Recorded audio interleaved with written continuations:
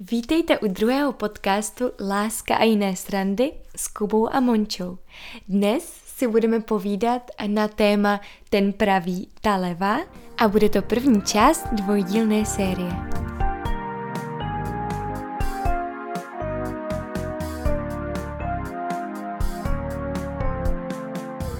Když přemýšlím o tom tématu ta pravá, nebo ten pravý, pro mě teda ta pravá, tak snažím se vzpomnět na to, jestli když jsem já dospíval, když jsem ještě tě neměl, když jsme spolu třeba začali chodit, když jsem ještě s nikým nechodil, tak jestli jsem fakt měl představu toho, že si najdu někoho jako tu pravou, že existuje jenom jedna správná holka pro mě.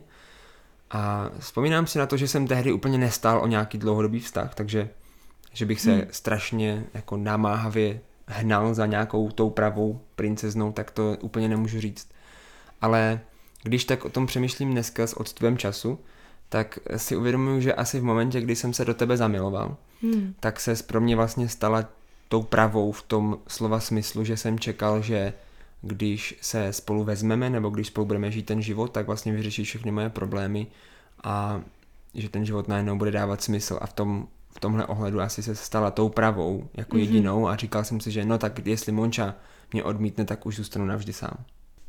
A já jsem naopak ten koncept toho pravého, toho prince na bílém koni měla hodně v sobě zabudovaný. Já jsem četla spoustu knížek a koukala se na romantické filmy a prostě milovala jsem pohádky, kde to vždycky tak bylo. Přišel jeden člověk, který opravdu, jak jsi říkal, vyřešil tvoje problémy, udělal tě šťastnou a pak byla ta svatba a konec.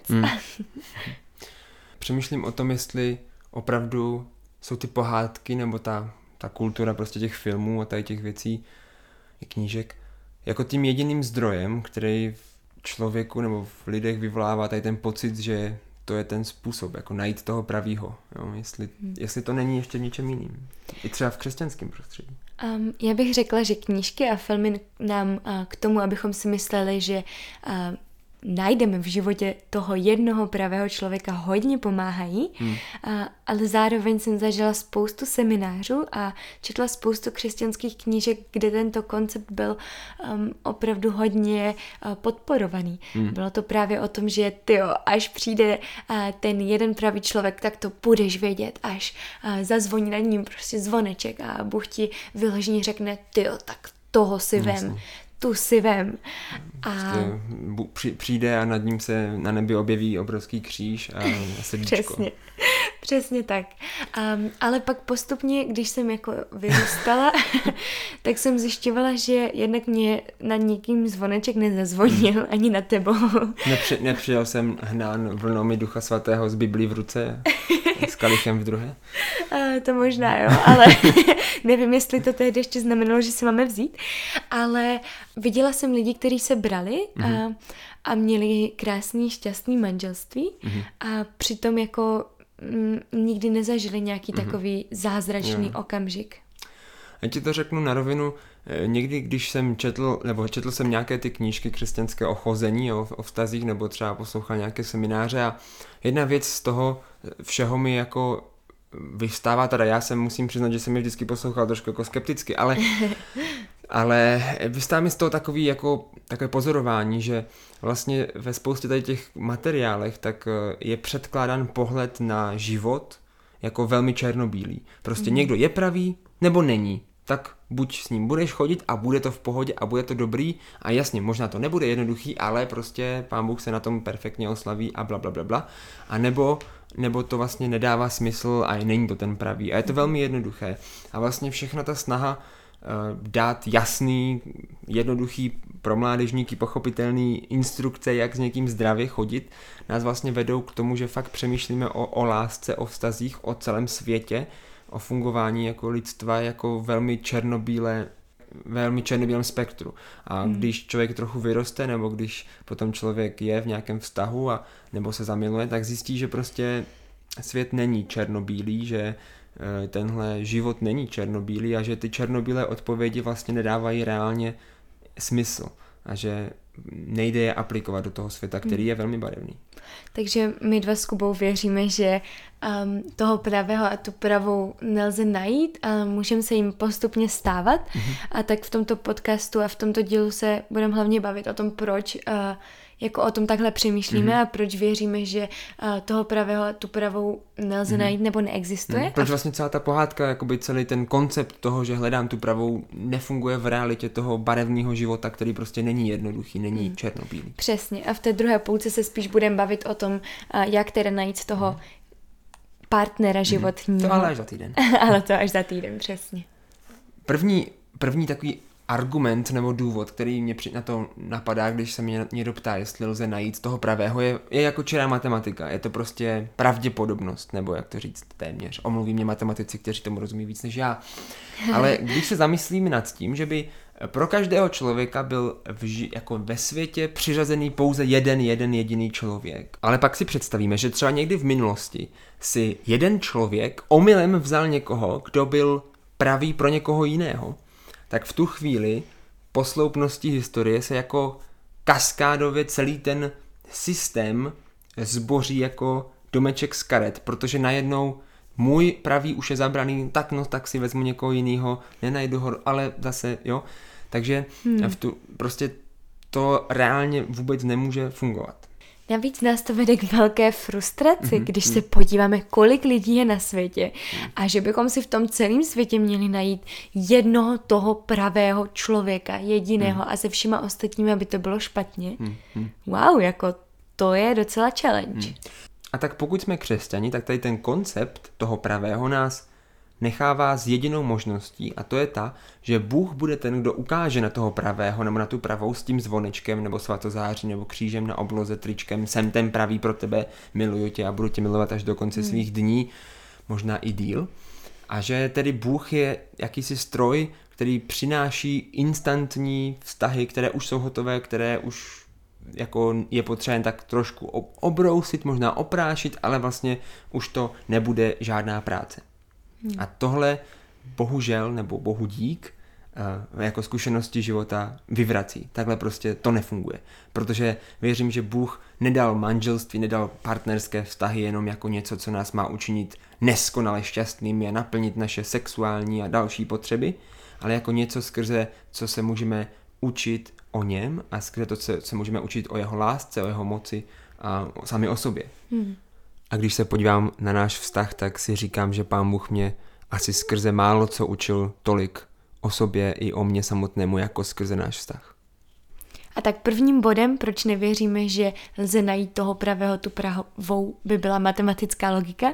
A druhá to, že Bůh neservíruje instantní kaši, ale že... ano, to ne. Díky Bohu, že nejsi instantní kaše. Jsem vývar. Jsi vývar. Ale že nás učí skrze toho druhého... spoustě věcí. O sobě, i o člověku, o tomhle světě.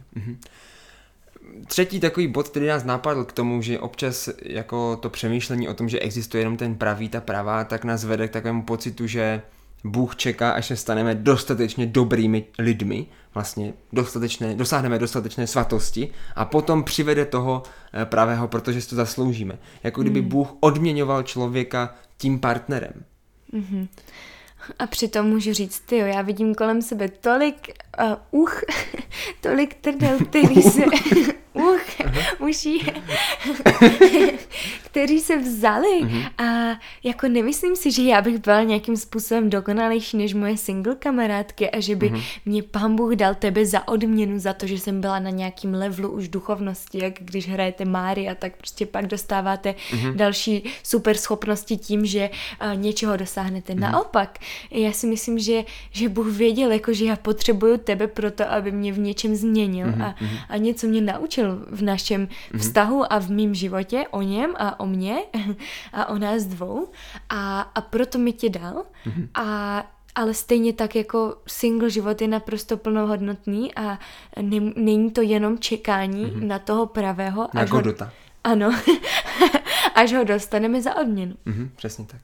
Tím posledním bodem je něco, co jsme už trošku nakousli předtím, jednak v tom prvním podcastu i na začátku tady tohodle, a to je to, že ten pravý nevyřeší všechny naše problémy. A tím nemyslím jenom naši potřebu lásky nebo nějakého přijetí, ale opravdu i životní problémy. My někdy v těch filmech, které se zmiňoval na začátku, tak mám pocit, že to funguje tak, že vlastně ten hlavní hrdina, řekněme, že to je kluk, tak má nějaký vztah, ale ta holka ho zneužívá a lže mu, možná ho podvádí, vlastně on se cítí tak jako strápený, ale protože nemá nikoho jako jiného, tak s ní je a vnímáme, že prostě to není ta pravá, že by si zasloužil někoho lepšího a najednou vstupuje do hry ta prostě chudá, ale krásná jako vevnitř i nakonec vlastně se ukáže, že i navenek krásná jako dívka, která najednou vnímáme všichni, že ano, to je ta pravá a oni určitě spolu skončí a ono taky, jo. A v tu chvíli vlastně, kdy on teda opustí tu mrchu původní a přilne tady k té nové holce, tak vlastně všechny ty věci jsou v tu ránu parádní, jako je potřeba možná trošinku ještě něco jako zabojovat, ale je to opravdu jenom kosmetická úprava, ale vlastně tím, že ona je tou pravou, tak všechny ty věci najednou jsou takové, jak by měly být, ona je taková, jaká by měla být pro toho kluka. A pak se spoustukrát stává kolem nás, že lidi, když spolu chodí, anebo když jsou i v manželství, tak mají, když začnou mít nějaké problémy, tak začnou mít pocit, ty vogo, tohle asi není ten můj pravý, protože nám se všechno nevyřešilo, tak už to nejde hladce, už to není spolu žili šťastně až do smrti. Začnou se rozcházet a rozvádět bez toho, aniž by ty svoje problémy řešili a o tom si myslím, že v podcastech si tež budeme někdy bavit. Vzniká takový vlastně pattern, takový vzorec, který potom člověk uplatňuje na každý další vztah. Je to zajímavé, že vlastně většina těch pohádek končí svatbou a říká se, žili spolu šťastně až do smrti jako taková poslední věta té pohádky a přitom věříme, že to žili spolu šťastně až do smrti je vlastně nejdelší část té pohádky, nejdobrodružnější část té pohádky, něco, na čem strašně záleží a co nelze jen tak jako říct, tak teď už to bude v pohodě. A proto i tyhle podcasty děláme a proto se o tom bavíme. A tak kdybych to měla celé, o čem jsme se bavili, podpořit jednou myšlenkou, tak by to bylo určitě, že manželství nemusí být smyslem našeho života a naším jediným cílem. Protože pokud vidím partnera jako smysl života, tak vlastně hledám nebo chci něco, co nikdy nenajdu. Nebo aspoň ne v tom skutečném významu toho slova smysl. Ale pokud vidím partnera, toho manžela nebo manželku, přítele nebo přítelkyni, jako někoho, kdo se mnou půjde životem a se kterým budu mít vztah, skrze který mě Pán Bůh nebo nás oba bude Pán Bůh učit o sobě, o lásce k člověku, o mě samotném a bude mě nějakým způsobem jakoby budovat, tak to je něco, co věřím, že má ohromný význam a má to smysl. A to může dělat Bůh, ať už jsme single, anebo jsme ve vztahu a nepotřebujeme na to toho pravého. Přesně tak. A nestane se to samo. Bude to nějaká práce, ale právě skrze to bude docházet k tomu všemu, co jsem před chvilkou říkal. A tak hlavní myšlenkou tohoto podcastu je, že pohádka o existenci toho pravého je něco, co ve světle reálného života nemůže obstát. A na závěr bychom vám chtěli říct takové 2 aplikace, které, protože to dneska bylo docela teoretické, ty aplikace jsou taky docela teoretické, ale aspoň jsme se snažili. A pokud už jste ve vztahu a máte někoho vedle sebe, tak si zkuste uvědomit, že v tom někom, koho máte vedle sebe, nemáte řešení všech problémů, že prostě nemáš vedle sebe někoho, kdo vyřeší za tebe všechno. To je v pořádku a taky to přispívá k tomu budování tebe. Až ten pravý je pro tebe Bůh. Přesně tak. A pokud jsi teprve ve stavu, že hledáš někoho, ať už holku nebo kluka nebo cokoliv, tak uvědom si, že možná může dojít k nějakým 2 extrémům, že může dojít k tomu, že právě ve světle toho, že věříme, že existuje ten pravý a že Pán Bůh nám ho přivede a že to bude jednoznačné, tak se může stát, že potom sedíme doma na gauči a čekáme, až ten pravý nebo ta pravá zaklepe na dveře s prstínkem a s kyticí růží nebo čokoládou. A to samozřejmě je trošku jako absurdní představa, ale přispívá to k tomu, že přemýšlíme tom našem budoucím manželovi nebo manželce jako někoho, kdo ho Bůh přivede a my prostě jasně uvidíme a nemusíme se vůbec snažit. A nebo druhý extrém, naopak pokud si řekneme, no tak je to jenom v našich rukou a my prostě musíme najít, tak potom vzniká něco, čemu říkáme, že potom jsme na lovu, že vlastně úplně kohokoliv, s kým se seznámíme, tak okamžitě provádíme jakýmsi procesem přemýšlení o tom, jestli by to náhodou nebyl dobrý jako perspektivní člověk pro manželství.